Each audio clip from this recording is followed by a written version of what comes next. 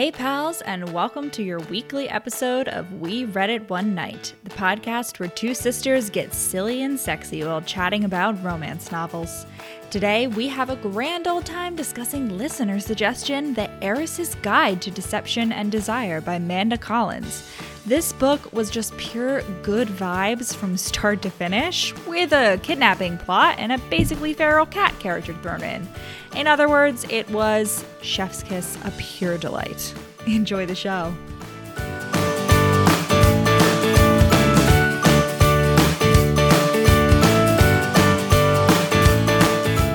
Something I was thinking about is the brood to dialogue ratio scale with regards to just books in general. But I feel like in general, the higher the brood to dialogue ratio, the better. I don't know. I'm gonna need you to expand on that. I don't really understand what you're talking about. Like the amount of time that people spend brooding versus the amount of time they spend talking. What is that like?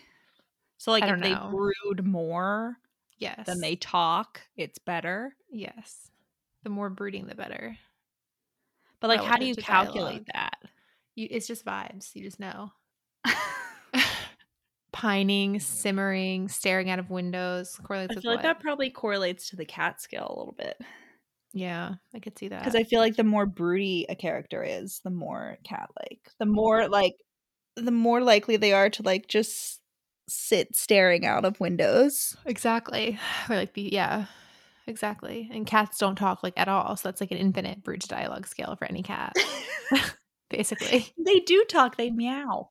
They have 100 different types of meow. They have a shit ton of different types of meows. No, I thought adult cats don't usually meow. They only meow at people.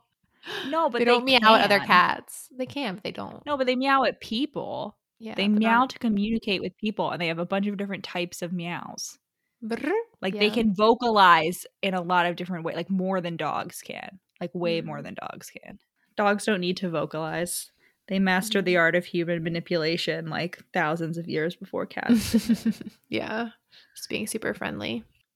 Anyway, today we're doing The Heiress's Guide to Deception and Desire by... Do you remember? Amanda Collins. Amanda Collins. Yeah. Good for you, Amanda. This is her second book in this crime-fighting ladies plus romance book series. But you don't need to read the first book. I don't know. I mean, are they at all in the first book? Because I was confused, because it seemed like there was a lot more detail that could have been given about all the backstory. Was that not part of it at all? Okay, so I mean, what are they fucking named? The two main characters are Caroline and Valentine. That's the hero and the heroine. And yeah, Caroline appears, but Caro. Caro and Val both appear, but they're very side character. You don't get really any you don't get any extra information about them. Okay, so we don't find out that they were. We don't know that they were engaged. So it's kind of I feel like that's what's happening with the fucking Langley and Flora in this book. Is there a third book? I think so. I haven't. Is it kind of I mean, I do think Langley and Flora are probably the next couple, but I looked up the next book, and it's on Goodreads, but it doesn't have a title or a summary yet. So. What I'm saying is, were Caro and Val treated kind of like Langley and Flora? Except I guess Caro would have been a bigger character. Caro was a little bit of a bigger character in that she helped solve the mystery, but honestly, she wasn't there for most of the time. Oh, really? Because it was at a country party. So she only showed up halfway through. Gotcha. Yeah. To investigate the murder. A murder? It was a serial killer in the first book. Oh, damn. Wow, that's exciting. Okay, I mean, we should explain. Okay. The premise of the book is that these two ladies, Caro and what's her friend's name? Kate. Caro and Kate. Kate owns a newspaper because she was a rich widow, and then obviously she got married again in the first book because that was her book. And there's a serial killer going about, and her friend are Scotland Yard isn't solving this. We're going to take it into our own hands. And they start a column called The Ladies' Guide to Mischief and Mayhem or whatever. And now they have a book club. They've really expanded it. But they just discuss crimes in their column. And they're just two little detectives. And so, the first book, they solved a serial killer case. And Kate is now married to a Scotland Yard sergeant. I don't know. He's like kind of high up in Scotland Yard. You find out that all in this book too. Like that's not like you don't need to read the first book to get that background. Okay, so I feel like this book was kind of like the central wait. conflict. This was a listener suggestion. I always forget to say. Nice. I always write it in my notes and then I always forget to say. Nice, yeah. I feel like the conflict of this book was kind of like Pride and Prejudice, except that they gave all of Darcy's like really mean lines to like to Val's dad instead of having Val himself like ever believe that. I think it was much more so like okay. I mean, I guess I feel like we should give you the background. We're just like talking about it like not. Okay, so Caro and Val, this is like a second chance romance. Caro is basically like her dad's like super rich, but he works for a living. He owns a tin making factory. So even though he's rich, he's still like disgusting. And Val's dad is a duke, and Val is now like the heir to the dukedom because his older brother died recently. His older brother was also kind of a dick, and his dad is also like a classist dick. Basically his whole family is they're like snobs. There's a word for it. It's snobs. I mean, his older brother, like the more we learn about his older brother, the more I'm like, no, the brother was definitely just a dick. He wasn't even a snob. So basically Val and Caro like met like 5 years ago or something, like a while back. And they like, you know, fell in love and they were two crazy kids. That's what I was confused about because they're supposed. So when does the first book take place relative to this one? Like how many years before? It's like a year before. Like it takes place after they've already had a falling out in the first book. Right. But I was okay because I was confused with the timeline because I thought that they met and like got together during the. It seemed like it was saying it was during the events of the first book. Okay. No, the first book they're already enemies. Like they're already sniping at each other. Val is Kate's like childhood friend. Yeah. So like they already know each other. Then Kate is like separately friends with Caro. Yeah. But yeah, so Caro and Val like got together. They were like secretly engaged, but Val is like super bad at standing up to his family. And then his like brother like says something mean about Caro, and like Caro overhears, and Val doesn't defend her. And so Caro's like, I'm not gonna put up with like your family treating me like shit and you like not saying about it. So like, but in his defense, it was supposed to be a secret that they were engaged, and he like thought. At least that's what he said. Is he thought that it was more important to like keep the secret. Sure, but like, but what he comes to realize eventually is like he's like I didn't need to reveal our engagement to defend her. He's like, I don't think he ever says that. That's true, but like I don't. He does have that. No, I feel like he does. He's like I should have like defended her like I didn't need to be like she's my fiance. Treat her with respect. Like she should have been treated with respect regardless of whether she was my fiance. It's sort of like I feel like the mindset that he is. I guess it would have been like since he had no precedent of like standing up to them, it would have been like odd, and it would have been sure. But yeah, it's just like he's like, oh, okay, like so it wasn't just that you didn't stand up for your fiance; it was the fact that you just like allowed that kind of comment to pass about like anyone. And Caro is like, yeah, I'm not having it. And I do like that they really put most of the blame at Val's door. Because I was really worried because like there are some moments when Caro has like a thought or like Kate like says like, oh, like I shouldn't have been so harsh to judge him. Like I just like I was like, you know, insecure about our relationship. And so like I lashed out and I broke up with him. Like, but it wasn't ever presented as like, oh, that means that like they're sort of equally at fault. While also acknowledging because Val also is like, well, I never did anything that would make you feel secure in our relationship. So like that's why you like, you know what I mean? Like it's still it's very much like I'm glad that they didn't, because I feel like so often these second chance romances, it's presented as like, well, they're both at fault. And like sometimes they really are both at fault, but sometimes I'm like, no, one of you was trash. And one of you needs to make amends. And the other one can like apologize for some things, but like you both, you know, one of you needs to apologize more than the other. And like, I just get really frustrated. And it's almost always like the man really you know, if it's like an MF couple, like the man really fucked up and the woman like, you know, didn't react in the best way, but like, you know, isn't entirely unjustified. And then like at the end, they're both like, oh, I'm so sorry. Like they both have like mutual apologies. And I'm like, I mean, like I get why she's apologizing, but also like I really feel like he needed like, you know, these two things are not the same. Yeah, her growth is more like, and they really didn't throw this in until like the end, but it's more just like, oh, I need to like learn to trust my instincts. Like I need to not doubt my instincts or whatever, which I'm not really sure how that's related to like the Val situation, but because like her initial instincts about Val was that like she liked him and he was good, and then she like started doubting herself. I don't know. Yeah. But I mean, that was like this I feel like this description so far makes his book sound like pretty angsty. this book had zero angst. There was never a moment during this book where I was like, oh my God, what's going to happen next? How are they going to resolve this problem? Like, oh no, like despite the fact that this was like a kidnapping mystery, like romantic suspense, never. And you know what? I loved it. Like I just listened to this book and I was like, no thoughts, just vibes, like the entire time. Like it was really, I was like in a big reading slump and I just like couldn't, like I think after Bridgerton season 2, I was just like, I cannot take any angst right now. And this book was like perfect. It was just absolutely no angst whatsoever. It was That's wonderful. true, but I mean, we didn't know what was going to happen. Like there was definitely, I really like the like mystery thing. I want to read more like this because you get like sort of a double satisfying ending of like both solving the crime and like the romance ending. But I don't know what you mean. Like there was as much suspense as like any other. I don't know. I guess there I don't wasn't. know. There was just, maybe it was just me, but there was just like never, because like there would be like, there were like scenes when like Val and Carol would get in a fight. And usually in romance, like that sort of lasts for a little bit, has lasting repercussions until the very end when it's finally resolved. But it was like Val and Carol would get in a fight. And then like the next page, they'd be like, oh, well, I understand why she felt that way. And like she was just like, you know, reacting to her insecurities. And he was just like, you know, he's still growing and changing. You know what I mean? It was just very like healthy. And it was just so no angst and I loved it. I will say that it was like very wholesome. And I don't know if it was just the book or partly just the audiobook narrator's voice that made me think this.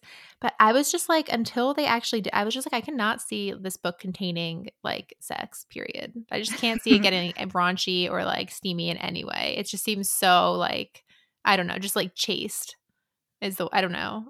I agree. But even like there is explicit sex in this book. But even that was like not, I wouldn't call this book steamy. No. You know what I mean? Opposite. It was very like as much as like we talked about how Julia Quinn isn't steamy, like I would say this book is less steamy than Julia Quinn. Yes. This is like the least, I don't know how to describe it. Like the least steam in an explicit sex scene that I've ever partly like the audiobook narrator's voice just making me think of like, I don't even know what, like a school marm who like is just the epitome of like, I don't know, something about it. And I feel like low steam, no angst is often like those are two like buzzwords that people use to be like, this book sucked. But like they worked really well with this book. Like this book was good because of those things. I was just like I felt like I was skipping the whole book, like in a field of flowers with a basket. What did you say? No, I said like low angst, low steam. I feel like a lot, especially in like book talk and bookstagram, like a lot of times those are used as like this book wasn't that good, you know. Yeah, no, I enjoyed romance, but I was like, no, like this was just what I needed. Skipping like a rock on a pond. Yeah, I was just hanging out, like just in a field of flowers, vibing, my hair in pigtails, wearing like a Selkie dress. You know, Julie Andrews in Sound of Music. That's a Selkie dress? No, a Selkie dress is like, it's like a modern fashion designer. Yeah. They're like, it's cottagecore, like that sort of. Yeah, I see. The peasant sleeves. Yeah. Like that vibe. Mm-hmm. That was this book. So if you need a book that's just going to be like no angst, because I was the whole time I was like, there was never a time, I don't know, because like there wasn't. So the premise of it is that Caro's friend, who's an opera singer and also the fiance of Val's cousin, gets kidnapped at the very beginning, and they don't find her until the very end. So like the whole time you're like, oh my God, is she okay? Like they're like, oh my God, she could be dead. But I don't know. There was just like never a time, like even though like, because even like it's a romance, I know it's going to have an HEA. I know she's not going to be dead. But there are still romances where I'm like, oh my God, like how can this possibly be resolved? Like, oh my God, what's going to happen? And like even though you know it's going to end well, but at this point there was never a time like in this book where I was like, oh no, like how is this going to be resolved? I was just like, no, they're just like they're going along, like the characters, like they're just one step at a time, and like then they're going to resolve it, and like that was it. Yeah, definitely. But not every book has that for me. Like I feel like it's notable when I'm like, I really have no idea how this is going to be spun. Like I just cannot imagine. I really want this dress. They're like expensive, but it's $325. Is it the strawberry dress? Wait, it's Anthropologie? No, it's the Selkie Pinafore printed midi dress. I don't know. I like this random dress that came up. Okay. Well, if anyone would like to buy it for me. There's only extra buy small it with our and TikTok medium earnings. Yeah. Oh my gosh. Yeah. Ugh, after taxes. We're earning a like lemonade stand level of our of lemonade. burning. Not your typical lemonade stand, but our Our stand. version of a lemonade stand, which were always very lucrative, except again, not lucrative at all. We're not making Yeah, we're not about to quit our jobs for TikTok. Yeah. Unless. Yeah. So this was no angst in this book. And also like this book made me remember it made me remember the word knucklehead. Like I was like I just feel like both of these characters, like they're such knuckleheads. Why? And I was just thinking that like I don't know, that was just like that was the vibe. You know what I mean? Like they weren't dummies. They weren't like I don't know, like I just halfway through this book I was like knuckleheads. That's what they are. They're knuckleheads. So if you want a book with that vibe, this is for you. I don't know if that's the word I would use, but we go for it. Yeah. Nice. Anyway. Okay. So, yeah, we also like didn't know Effie. That's the thing. It's like, did you know Effie more from the first book? No. Yeah. She wasn't someone that we were met. like cared about or were like worried that she was. Well, that's why it was no angst. I was like, yeah. I don't know who this person is. She's like an abstract, maybe she's dead character, but like she's not. And even when they got rescued, it was like, oh, they're rescued. The next day, let's skip together, like skip a month forward. Everybody's healed. Everybody's cool. The right people are in jail. Yeah. Like, no angst. Right. And like Frank, like he also gets taken, but like I mean, like the entire Frank or Effie are. Yeah, sure. The other person who's taken, they're like constantly casting aspersions on his character. So even though we like have seen him a little bit, it's like I don't really care that much about him either. But yeah, let's go. Okay. So Effie is an actress. We mentioned that. She's like a famous actress. She's super hot. Like she's like the actress that everybody wants to fuck. And then Frank is her fiance. He's Val's cousin. He's like, you know, he's just kind of like the nephew of a duke, though, and like he has a history of like going after actresses, and his like father has, you know, because Val's dad talked to his brother and was like, hey, this boy's bringing shame on the family. His father has like threatened to cut him off if he like kept proposing to every actress that like caught his fancy or something. So the whole time you're like, oh, you're like, you don't know whether like, is this just another situation like that? Is Frank involved? Like whatever, but like never fear. Again, no angst. It is true love. Like how many opera singers or actresses has he tried to marry? Because that's what Val's dad says. He's like, he's going to cut the boy off without a penny if he didn't try to stop trying to marry every opera singer or performer he'd become infatuated with. Here's the thing. Knowing like Val's dad and how snobby he is, I feel like it was like 2. Yeah. And like they're like, oh my God. It's still kind of a lot of like people you're trying to marry that ends up not going through. Like I think it was more like he came home and was if like, I had a nickel, this opera singer and she was so hot. Yeah. If I had a nickel for every time my son proposed to an opera singer, I'd have 2 nickels, which isn't a lot, but it's weird that it happened twice. Right? Yeah. It is a little bit weird. Yeah. But yes, so because Effie is Caro's friend and Frank is Val's cousin, they are both involved in solving this crime because Andrew, who is Kate's Scotland Yard husband boy, is like, yeah, they're not going to really care that like an actress has been kidnapped. Like they're really only going to care about the fact that her carriage was stolen. Like the lost property is more important. Or it's like they're going to assume that she just like is so like flighty and irresponsible that she just like went off on her own. Yeah. And ditched Frank. So yeah. So they have to like sort of solve the murder because the police aren't going to do it. Shocker. Yeah. That. Which is a running theme throughout this book, is that like the police are incompetent. Yeah. With the exception of Andrew, Kate's husband. Because he's not a policeman. Remember at one point someone refers to him as like policeman and he's like, just so you know, I'm actually a detective inspector. That's like as insulting as if I were to call you a baronet. Like he says that to like a duke. Oh my God. Well, that's just because he's like, yeah. Yeah. But even in the first book, Andrew spends the whole time being like, oh my God, I am surrounded by idiots. Like he's like, all these people are so incompetent. I don't understand.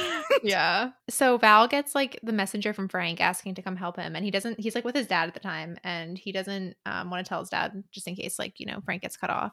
His dad has also just given him a lecture about marrying a respectable lady TM because he's now the heir.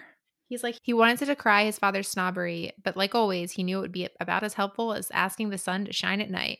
I feel that when you're just like arguing with someone that like, no point in even correcting it.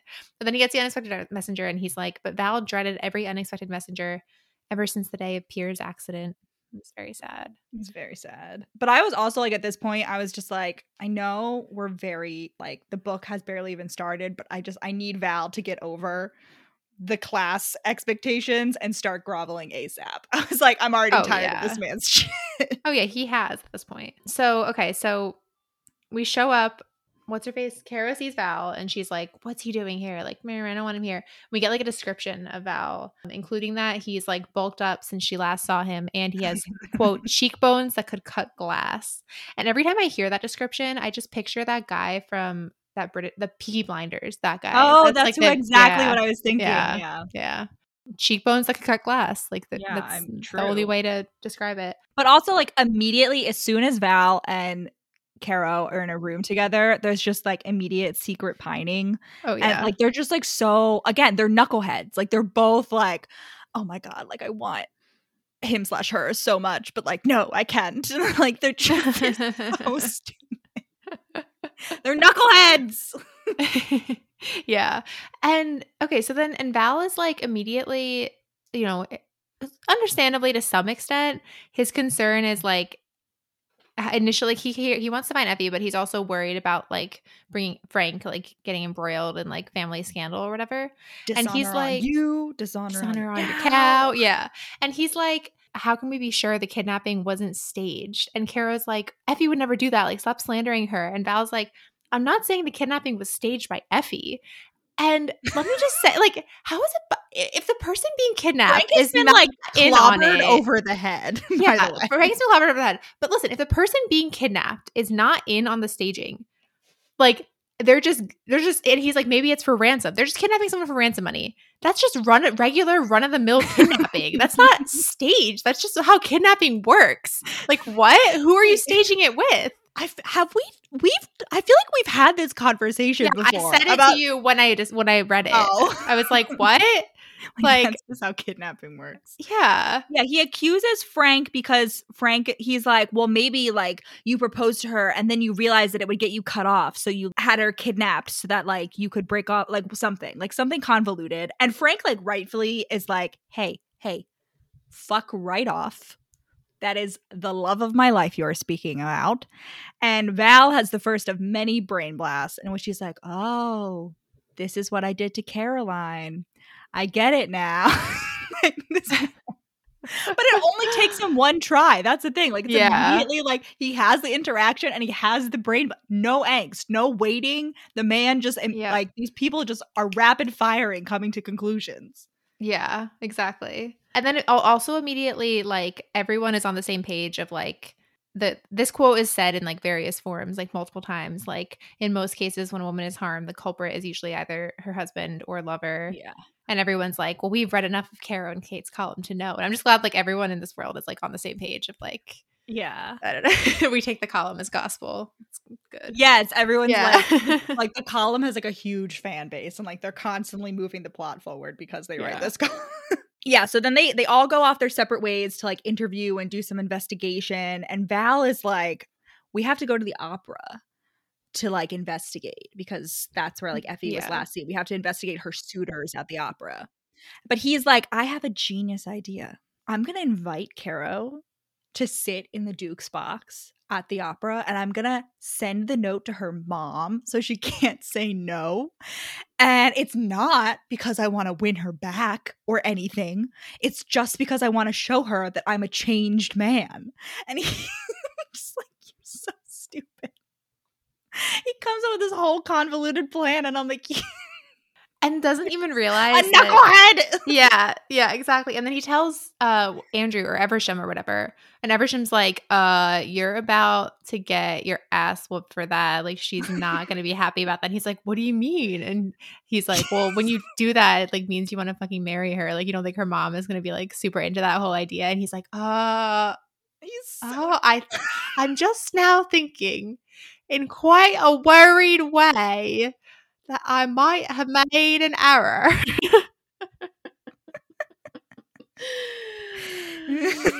He's so dumb. Oh my god. Meanwhile, he's suffering in his foolishness. And Caro and Kate have gone off to interview Julia. Oh yeah, okay. So Julia's like not really relevant. Not really sure what the point. She's of Effie's understudy. They're like Right. briefly like maybe she had Effie kidnapped so like she could whatever. And Julie's like, I don't give a fuck. Like whatever. They're Like, I rivals. don't She's give a not always her understudy. She's like a big actress in herself. Yeah. Yeah. And we don't really learn anything from this except I think it's just a red herring.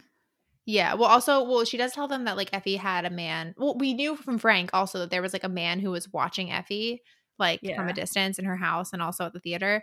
And that never really comes back either, I guess. Like we kind of No, I think it's implied to be like one of the people involved in her kidnapping. Yeah. Anyway, so that doesn't really come to anything. Meanwhile, Val goes to hang out in his club with his random aristocratic friend. What's his name? Langham? He became more of a character. I didn't expect him to become a big character. Oh, so I didn't write did. down his name. as soon as he was one of the people that repeated the thing about the column, like knowing like things from the column, I was like, all right, so he's gonna be like he's a big character. Yeah, exactly. Like I knew he couldn't be the villain. Anyway, yeah, he came and he's like, I don't know shit. Like, even, yes, I brought Effie flowers, but like, I haven't been to her in a while. And then, because he was like dating, wasn't he dating like Julie? No. He was dating like one of Effie's friends. Yeah, at the theater. But like, they've broken up or whatever. But he says something about Carol. He says something about Carol having like nice tits or something, while also like being smart and like writing a nice column. Like, it's weird. And Val is ready to like pound him into fucking dust. Like, he is ready to whoop this man's ass immediately. And then he's like, oh my God, like, ugh, what is this? Like, I'm just way too feral when it comes he to he had to stop himself from grabbing the Duke by his neckcloth and shaking him like a dog with a squirrel. That is the quote. Strong dog energy there. Val is a terrier for sure. He's like a hunting dog. But yeah, but Val's like, oh my God, I almost beat my friend up because of Caro. What could this possibly mean? I'm just out of control. Why did I invite her to the opera? Like, it's not because I want to like win her back. Yeah. Oh my God. This man. Also, something that we skipped over when Caro was going to see Juliet. Sorry, we're going like all over the place in my notes here. Oh, I didn't really write down a lot of plot. I don't have very many notes, so like definitely intervene if I'm skipping ahead. Yeah, Caro's like going to the theater and there's like a secret back entrance that they're not supposed to go in as members of the public. And she's like, Caro had learned long ago that the secret to gaining entrance to an establishment where one wasn't sure of one's welcome was to simply behave as though one had the perfect right to be. And that's something I also recently learned, like not like more specifically with like food delivery. Like if you ever need to get into a building, all you need to do is bring like a fake food bag and walk in and be like, I'm here with like DoorDash. I have DoorDash for whatever, for like apartment 4C. I'm just saying like, or not even like you just need to like walk in and like pretend like or a hotel or like anything, like no one will question you. It's even better if you have you don't even your Dasher bag, have the Dasher bag. Like I know I used to said a food bag. No, you don't even need to have food bag. I'm saying I used to walk dogs, and there's one dog that I walked twice a week. He lived in a building, and the person would never leave me a key. They would leave a key to get into their apartment, but not into the building. So every time I had to like just go down the buzzers and be like, hey, can you let me in? Like, I'm a dog walker. And like these people did not verify that I was there to walk. And like I wasn't breaking into random buildings, but like I could have been God knows who. Oh, I know. Sometimes they verify, but then if you're going to call, all you have to do is be like, oh, actually, like, just pretend to like check your app and be like, oh, actually, this is the wrong address. Like, sorry. Bye. I think it is very fitting that we're giving people like criminal advice while talking about like a romantic crime. Don't use this for criminal. Just like, I don't know when you would use this for like legitimate purposes, but there's not a single situation I can think of. There has to be a single situation. What if you're solving a crime and you need to go rescue someone? What about that? Huh? What? You're solving a crime. You're Caro and Kate at the end of this book and you need to get into a building. And obviously whatever. Okay. Yeah, Caro and Kate do kind of use this technique at the end. We'll they use it multiple times. Yeah, anyway, Caro gets home and her mom is like, oh my God, this is amazing. The Duke's son has invited us to the opera. And Caro is like, I'm going to kick this man's ass. I'm going to pull out the knife that I keep in my boot at all times that I definitely have on me in my pockets. Because multiple times she's like, my dress has pockets. and I'm gonna cut this man's dick off. She's like, Yeah. oh my God, fuck him. And like this whole time you're like, yep, we've been waiting for this. And like a constant refrain is that like Caro is quote unquote impulsive, but like Val isn't. Like, you know, and I don't know. I feel like that was more talk than like action, because I feel like Val does like a bunch of impulsive things and like Caro doesn't really, like, because she's like, yeah, he must, like, there's no way he could have just like slipped out. Like he's definitely trying to like punish me or whatever, or like annoy me by doing this. But yeah, it's always just like, oh, Caro's so impulsive, but like, when is she impulsive? I don't know. This book was very much, and I like, again, I think this was like the low angst thing as well. Like there really wasn't a lot of internal characterization in this book. It was very much like, I feel like, plot driven rather than character driven. No, but that's it. No, that's what I'm saying. Well, I'm saying like, okay, sure. I just mean like in this specific thing, this is something they would say, but like wasn't really borne out in the plot, I didn't think. I mean, I just don't think there was room for that in the structure of the book. I don't think there was room for us to like get extraneous scenes and I don't know. I guess she does like go. Like, yeah, and wait, I guess she's that's like her learning to like, to trust her instinct. Very impulsive. Oh, it's true. In the next scene. It's true. Yeah, never mind. All right. Also, Caro has a wacky cat. Yes. An ill-behaved cat. His name is Ludwig. Yeah. He lets out meows like human babies. Well, that's a direct quote. That's all cats. That's why they meow. No, but like it sounds like, specifically in the book, she walks in, the cat meows, and the like other person in the room is like, oh my God, it sounds like a human baby. Well, apparently something about the breed of this cat makes them like yowl a lot, because her mom's like, can't you shut it up? And Kara's like, you know, it's just his nature. Like, he can't help it. It's just how he is. Why would you want to stifle Ludwig's yowls? Yeah, I really love the trope of the cat that likes no one, like no one else except for like its mistress. Oh, and it also likes like Flora, who's like Kate's assistant. Yeah. But like that's it. Like the cat does not like anyone. Kate's like, Kara's like, I let the rumble of his purrs soothe me. So Kate and her mom have like a heart-to-heart. And Kara's like, yeah, you know, now that I think about it, I've always just been like super against my mom's whole thing of like having me marry really well, but I've never really like told her why. I was just like so annoyed with her. Yeah, she's like, wow, maybe that's a conversation that I should have had at some point before I was like 29 and like fully an old me. I'm like, oh my God. Yeah, Caro, probably. But they also have the conversation. She's like, oh no, Papa used to talk about business with me all the time, but he doesn't anymore. And the mom is like, I asked him not to because it was like getting in the way of your marriage prospects, but also like she's still gonna inherit everything, which is great. Like it's like very clearly like, yes, she gets the whole tin making factory. It doesn't make any sense. I did not understand this conversation, because her mom's like, oh, the reason I wanted you to marry so well is because your dad was like lowborn, and you know, he would never say this, but he's always thought that like I could have married royalty if I wanted to, and that if you could have married royalty if it wasn't for him like holding you back. And then she says that the thing about like asking the dad to stop discussing the managerial aspects of the business with Caro. And it didn't make any sense, because she's like, yeah, the more he shared with you and realized how clever you are, the more fearful he's become. He wants more than anything for you to be happy. And to his mind, that means securing a husband who won't hold his pedigree against him. It just didn't add up. It was a lot of words that didn't make any sense. Okay, so I think like her husband doesn't want her to be smart and clever. No, like, I think it was more like he was like the dad, because she was like, I asked the dad to stop telling you about it, like for the dad. It wasn't for you. What does that have to do for? It doesn't make sense. Because no, the sentence before that is like, your father would be perfectly happy for you to stay independent and run the business. And then right after that, it's like, your dad thinks that in order to be happy, you need a husband who like is fine. She just thinks. I think it's more like he wants you to have the freedom to like choose a husband, and he feels like the fact that he's like this lowborn, because Caro's mom was also like, she's like a lady, she's like the daughter of an earl or something, like she's an aristocrat. But I think I think it's like from the dad's perspective, he's like, I'm talking to her about the business all the time. She's super interested in the business. She's like super smart, and like I'm encouraging her to like do that in front of other people. And like she's getting like more and more independent, and so it's more and more difficult for her to like fit into the world where she already has like a disadvantage because of me. It's very convoluted. No, it's very sexist. It's very spun as like supposed to be like heartwarming, but it's actually just like, your husband wouldn't want you to be competent. That'll lower your chances of getting a husband if you're competent and know how to run the business, and if you're too like informed. I can't see any other way to spin it. I don't know. I read this like 2 weeks ago, so I think there's probably some nuance that I'm forgetting.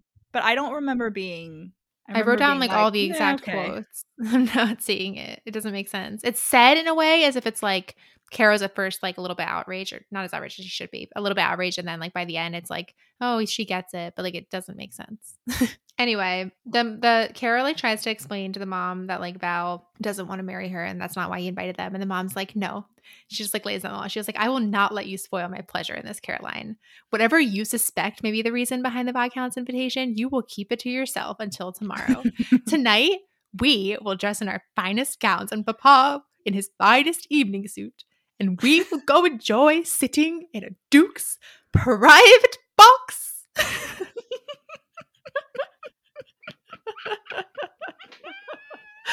Get to spelling. I just love that. Yeah, she's like, you know what? Save it. Just like shove it. Don't be a fucking buzzkill, Right, Caroline. right. Like this is like the highlight of my. I was gonna play Yahtzee all night, and now I get to go look at hot people in the opera and have other people looking at me, and 'cause have I'm a hot people look person. at me, Yeah. most particularly. Yeah. However, they show up at the opera, and who but the Duke and Duchess are there? there. Yeah. And nobody could have seen this coming. yeah. And they go up, and Val like sees that there's already like a servant or something like waiting outside, and he's like, that's weird. They normally wouldn't send them up until later. And then like this, when they're like the Duke and Duchess are inside, and Carol like sees his face for a second, and he's like, you know, blanches or whatever. And she's like, I believe the phrase is hoist with your own petard. Or is it boiled in your own pudding?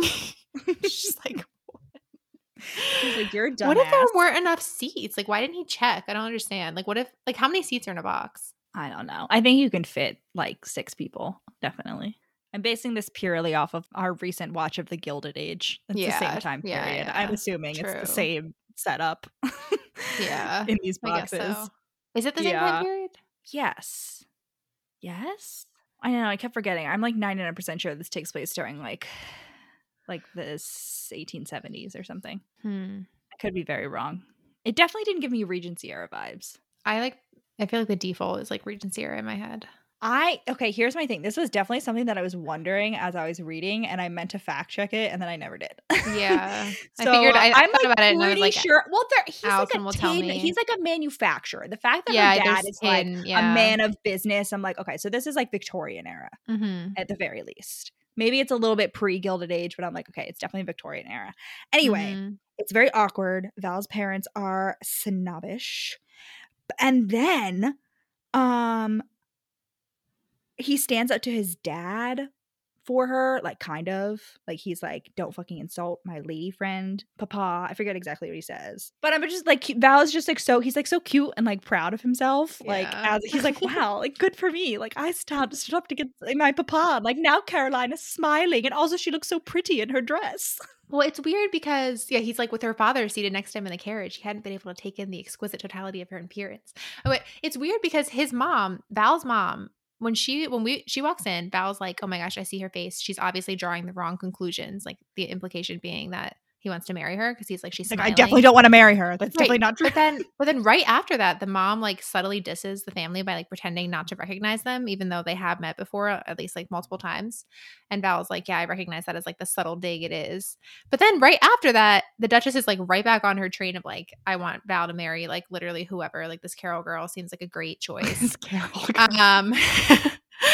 And I just don't know. It's just like it seems like a random out of character moment. I wasn't sure because this is the first time we meet the mom, and like before the only thing we know about the mom is that the dad is like, oh, you like your mom has like a list of like eligible debutantes or whatever, like your mom just wants you to get married. So I don't really, and like the rest of the time, like the mom is never snobbish again. You know what I mean? The rest of the time, that's what she's I mean. Like, super so chill. Random. She's like, even like for the rest of the book, she's like, yeah like great, Caroline. So I wonder whether that's like a moment in which Val is like making assumptions about his mom because of his preconceived notions.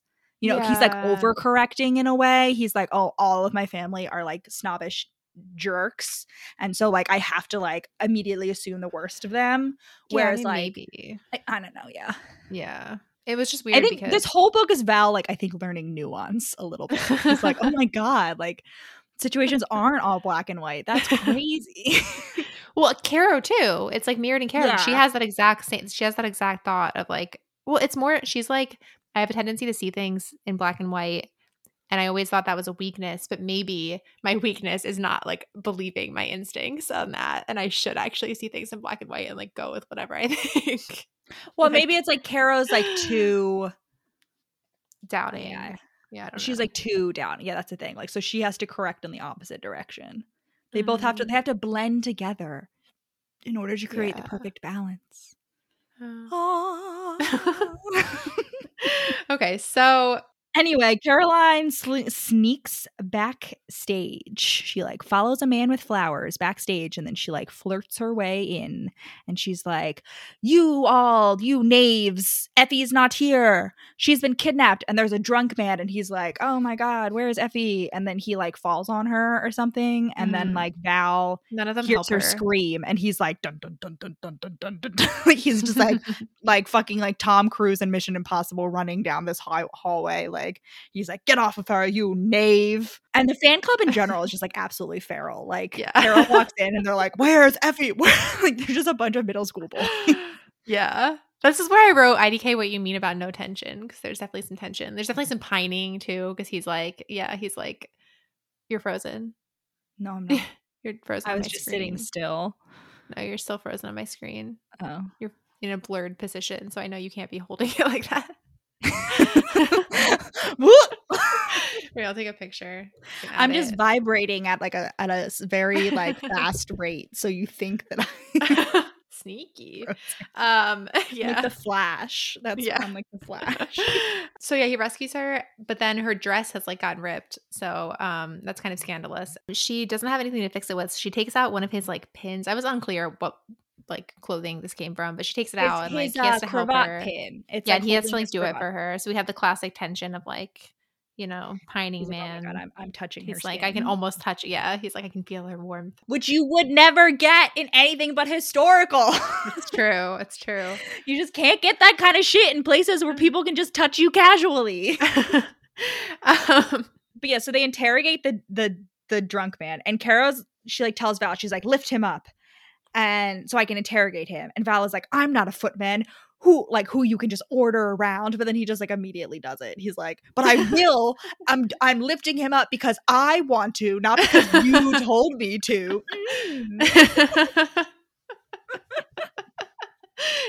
Also, this whole time he keeps pissing Carol off, and he's like, well, like, I like to piss Carol off because like then at least she's talking to me. Yeah. And it's just such a like it's Gilbert Blythe pulling Anne Shirley's like pigtail like in their first meeting, and then her turning around and smashing her like her school plate over his head, and him immediately falling in love with her. Like that this dynamic is so Anne Shirley and Gilbert Blythe. Oh my like 100%. God. Yeah, because she's constantly like snapping at him, and he's like, wait, what did you say? I was distracted by your scent. What was that? Yeah. Lilies. And he's like, yeah. So they're like questioning, Val's like, sorry, what do they question the man about? Before that, when he's like running to rescue her, Val's like, he'd never behaved with more rashness in his entire life than he had today. Perhaps he was sickening with something. And it was just like, yeah, sickening with love. You have rabies. That's what you have. Like you've been infected with love rabies. Yeah, because when he's doing that, I got to that point. I guess the cravat pin thing is like actually after they interrogate him, but like as she's putting it on, he's like, first of all, he has the thought where he wants to lick her exposed skin. So like it's not even just like, oh, I like I'm touching her. It's like I literally want to fucking, like, he's a dog. he's such a dog. And then he's also like, I can't touch her without creaming in my pants. Oh my Why am I so feral? He's like, oh my God, like I can't. Anyway, yeah. So they interrogate the guy, and all they found out is like one more suspect whose name is Lord Tate. The guy is like, yeah, Lord Tate and her like got in a fight or something because like Lord Tate asked her to be his mistress, and she was like, no. But then if you thought that the ripped dress was just for licking thoughts and sexual attention, think again, dear listener, because surprise, surprise, they get discovered by both their parents as soon as they walk out the door. Yep. Because they know they're gonna get discovered, but for some reason she's like, "Oh yeah, I'll just tell them I tripped and Yeah. fell into Val's arms," and they'll totally believe that. And for some reason, like nothing has changed about the scenario. It's not like it's an unexpected scenario they walk into. It's just like they immediately realize that it's not gonna work. No, well, it's also because they walk out and Mm. one of Caro's dad's business partners is like, "Oh my god, your daughter's a fucking slut." And she's like, "Nobody calls me a slut in front of my papa and makes my papa feel bad. Guess what, bitch? I'm engaged." And Val is like, "I was thinking the same thing. I was literally going to say that same lie." I was gonna say yes, but why are you saying yes? Well, no, because he like he threatens to like stop doing business with the dad, and Kara's like, "Oh, this could like ruin our whole business." And she's also like, she has like a moment. She's like, she'd always faulted Val, but for the first time, she recognized that perhaps his behavior had come not from a place of aristocratic snobbery, but family loyalty. And she's like, hopefully, he can forgive her when she sacrificed both of their future happiness with her next words. And I was like, hey. She's like, she likened herself to Lady Macbeth, and then is like, we're engaged. And I'm like, yeah, Val is not. She spends like this was honestly the most angst in the whole book, where she just spends the next chapter being like, "Oh no, I've doomed us to a fate of miss." It's very Anthony Bridgerton and Kate Sheffield in the book, because like she's like, "Oh no, like he doesn't actually love me, like I've trapped him in marriage." And then Val is like, "Well, if I have to, like who I wouldn't technically didn't want to get married, but like I might as well." Also, for romance novel purposes, this like, was good, but also Caro jumping the gun after like one critic, I feel like that's something you should always resist the urge to do. Like Impulsive. Like one, yeah, I guess so. Yeah, but like I feel like I don't know. I feel like that's happened like many times. Like someone like the first person to like comment on something says something mean, and you're tempted to like throw out the entire thing, but then like after that, everyone else is supportive. So it makes a little bit get more sense data in historicals, I think, because it really was like one comment could like ruin your fucking life. Mm-mm. Whereas like in contemporaries, yeah, I'm like, okay, maybe like, try to mitigate the circumstances a little bit before. I just mean in general in life, like don't at least like wait for like more haters before you consider like changing your course of action. I can't. I immediately I too. One hater does not dog. cancel out. Yeah, one hater does not cancel out Europe. Yeah. I don't know. You're ready to fight at a moment's notice.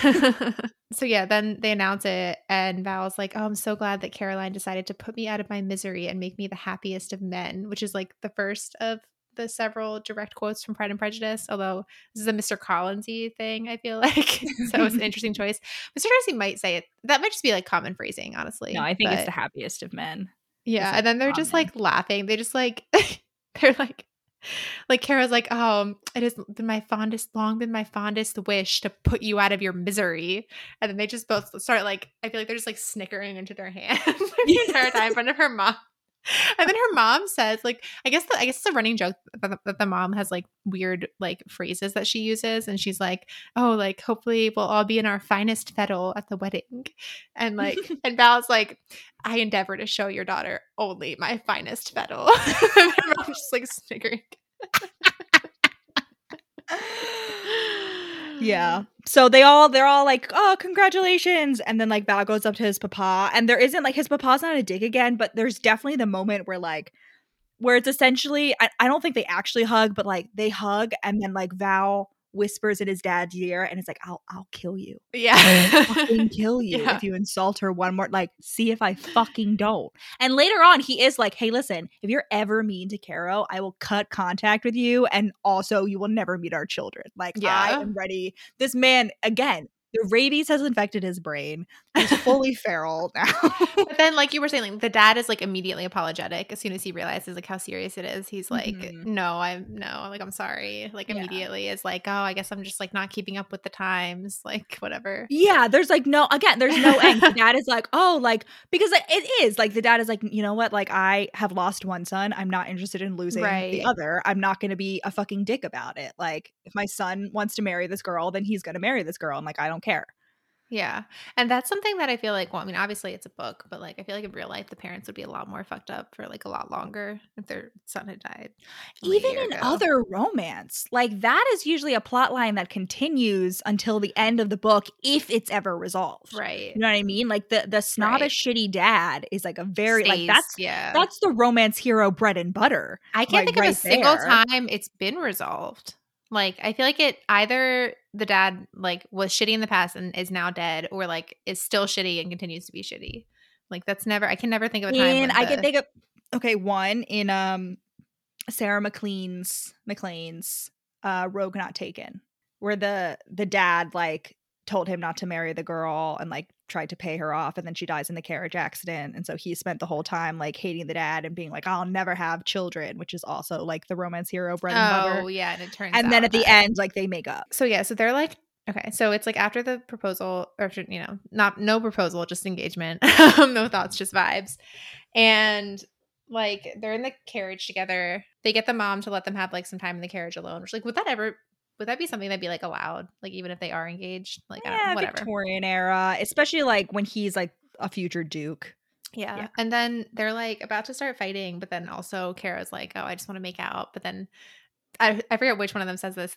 They're like, oh, in the past, they just like avoided difficult conversations with physicality. We need to stop doing that. This is Val. Yeah, Val is the thing. He's like, we like made out a lot before, and like maybe that wasn't the best decision to like never have like serious conversations, and like maybe we should do that now. Maybe we should have the hard conversations. Yeah. At the same time, he's being a fucking dumbass, and he's like, oh, I'm just marrying you for honor. Like he's like acting like it's just like honor, and so Caroline thinks that she's like, yeah, no, we definitely like we have to like it's okay, like I'll get us out of this. And Val is like, no. And then he's also like, we need to talk about the past. And she's like, I don't want to talk about the past. And he's like, you're a coward. And I'm like, good. I love when people call each other cowards. Yeah. I know. It's always like, yeah. Anyway, but then again, same scene. 2 pages later, they're like, no, we will be engaged and we will be making out. Like, no, this is not drawn out at all. Immediately resolved.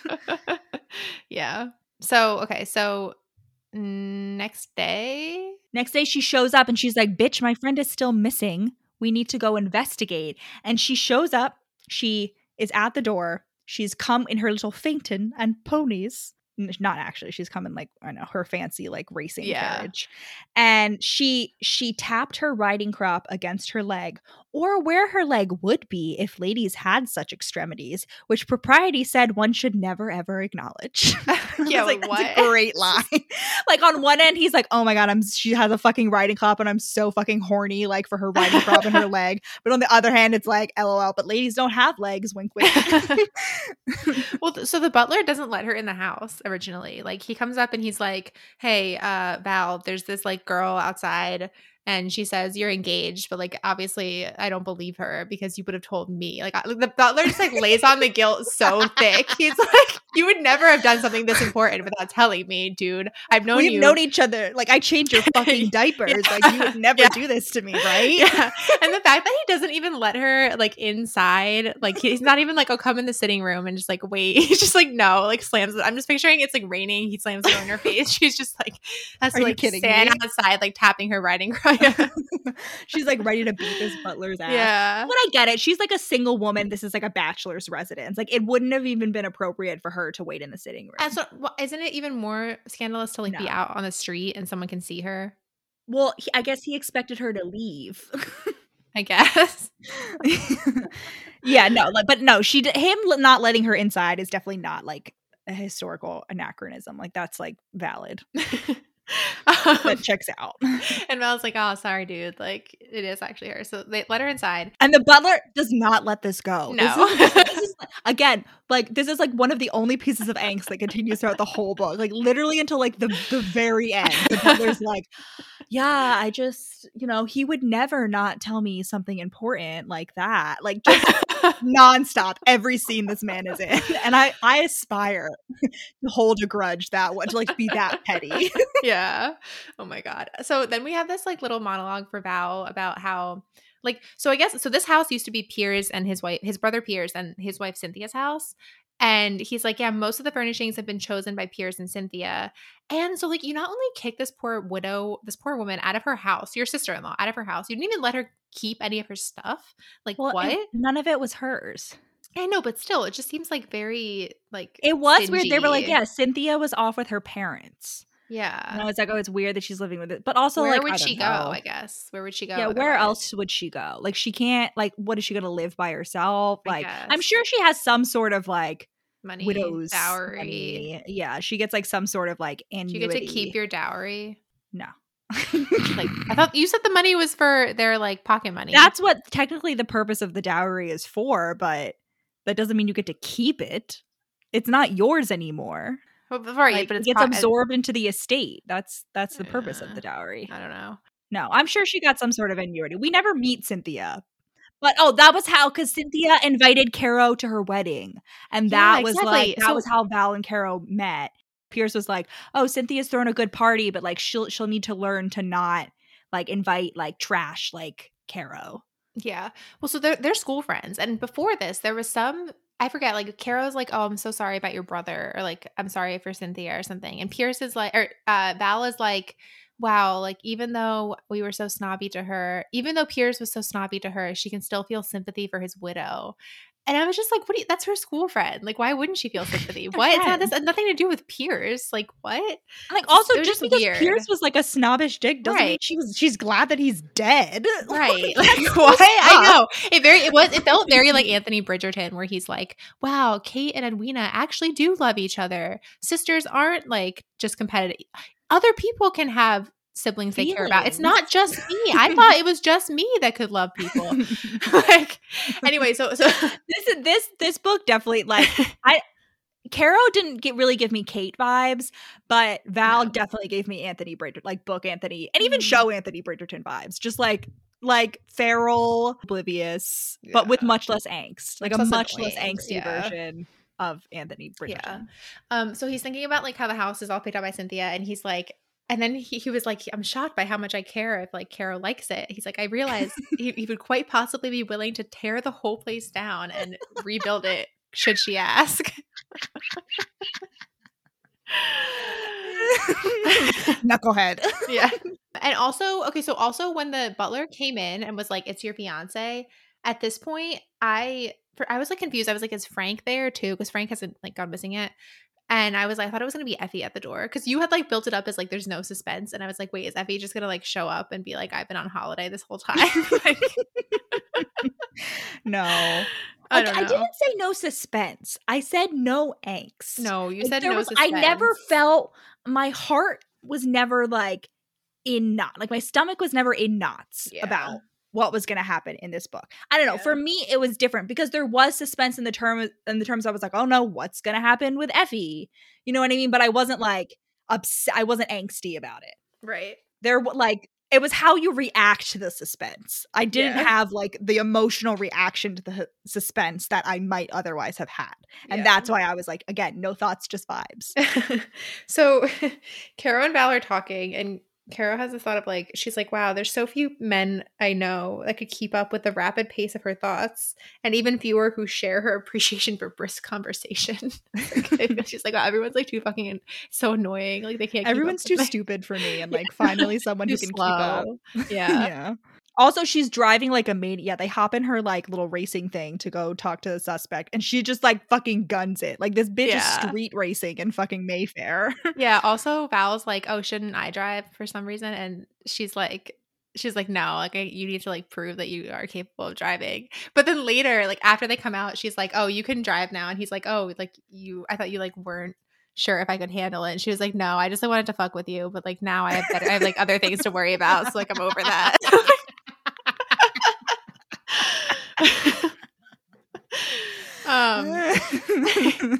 So they go talk to Lord Tate because he's the suspect. Val starts his trend of being like, all these misogynistic men will feel more comfortable and will be more likely to talk if I talk to them alone without Caro. So they send Caro to like go sit in a sitting room by herself and eat some delicious vanilla, lemon, and cinnamon like cookie trays. Very delicious. I was like, this sounds much better to me. Like I would much rather be doing this. So yes, and then Val talks to Tate. Yeah, and Tate's like, yeah, no, I want her to be my mistress, but like for right now, she's choosing that you're like loser cousin, but obviously she'll choose me in the end because like why would she pick a duke over? Why would she pick a cousin of a duke or whatever over a duke? He bought her a house. He already bought a house for her to live in. Like we learned that here too as well. But he's like, no, I have an alibi. I was in Brighton this whole time, like the day that she was kidnapped. Like it's whatever. But you should look into the Duke of Langham. And Val is like, oh my God, it's the second time he's been implicated.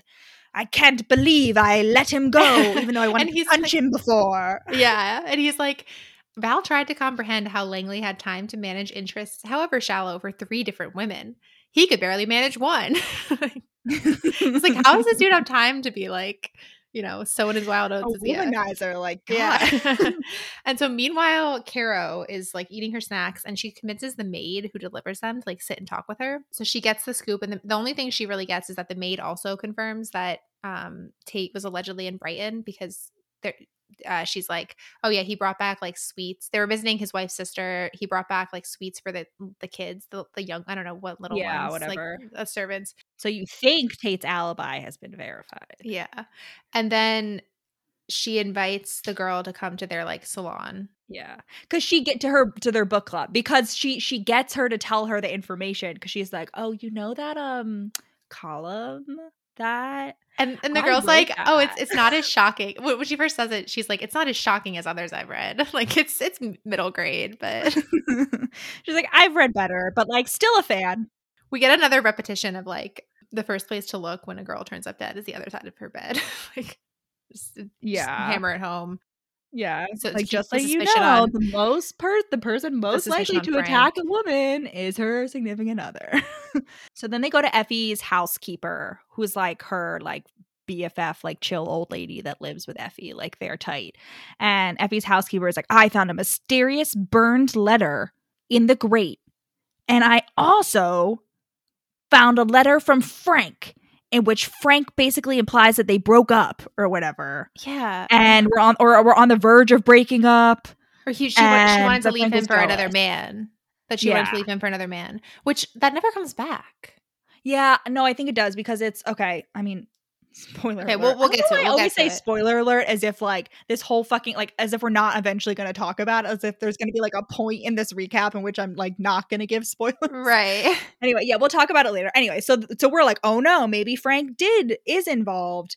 But also on the mysterious burned letter, we found like part of a seal that has what is it, like a fox on it or something? Yeah. Like they're like, oh my God, we have to investigate like who belongs to this crest. Yeah. Speaking of other loose threads, Caro tells Val, because the pastries were so good at Tate's house, she's like, if you ever have the chance to poach this man's cook, you should take it. And I was like, wow, this better happen. But then it doesn't have it. It doesn't fucking happen. They just have like their own jolly cook, whatever. She is. And who uses Caro writes cookbooks. By the way, just keep that in mind. That's relevant. Caro was like a famous cookbook author before she like started her crime column. So yeah, so then they're like, all right, time to go confront fucking Frank, who stays. I really liked this little historical tidbit, which was interesting because I thought this thing only existed in the Regency era, but again, I think this is in the Victorian era. Anyway, it's like this house. It's like this like apartment complex in London that was like for super fancy men, but like the super fancy men who couldn't afford to buy their own homes, and like they're single men. And like no ladies were allowed inside, like ever.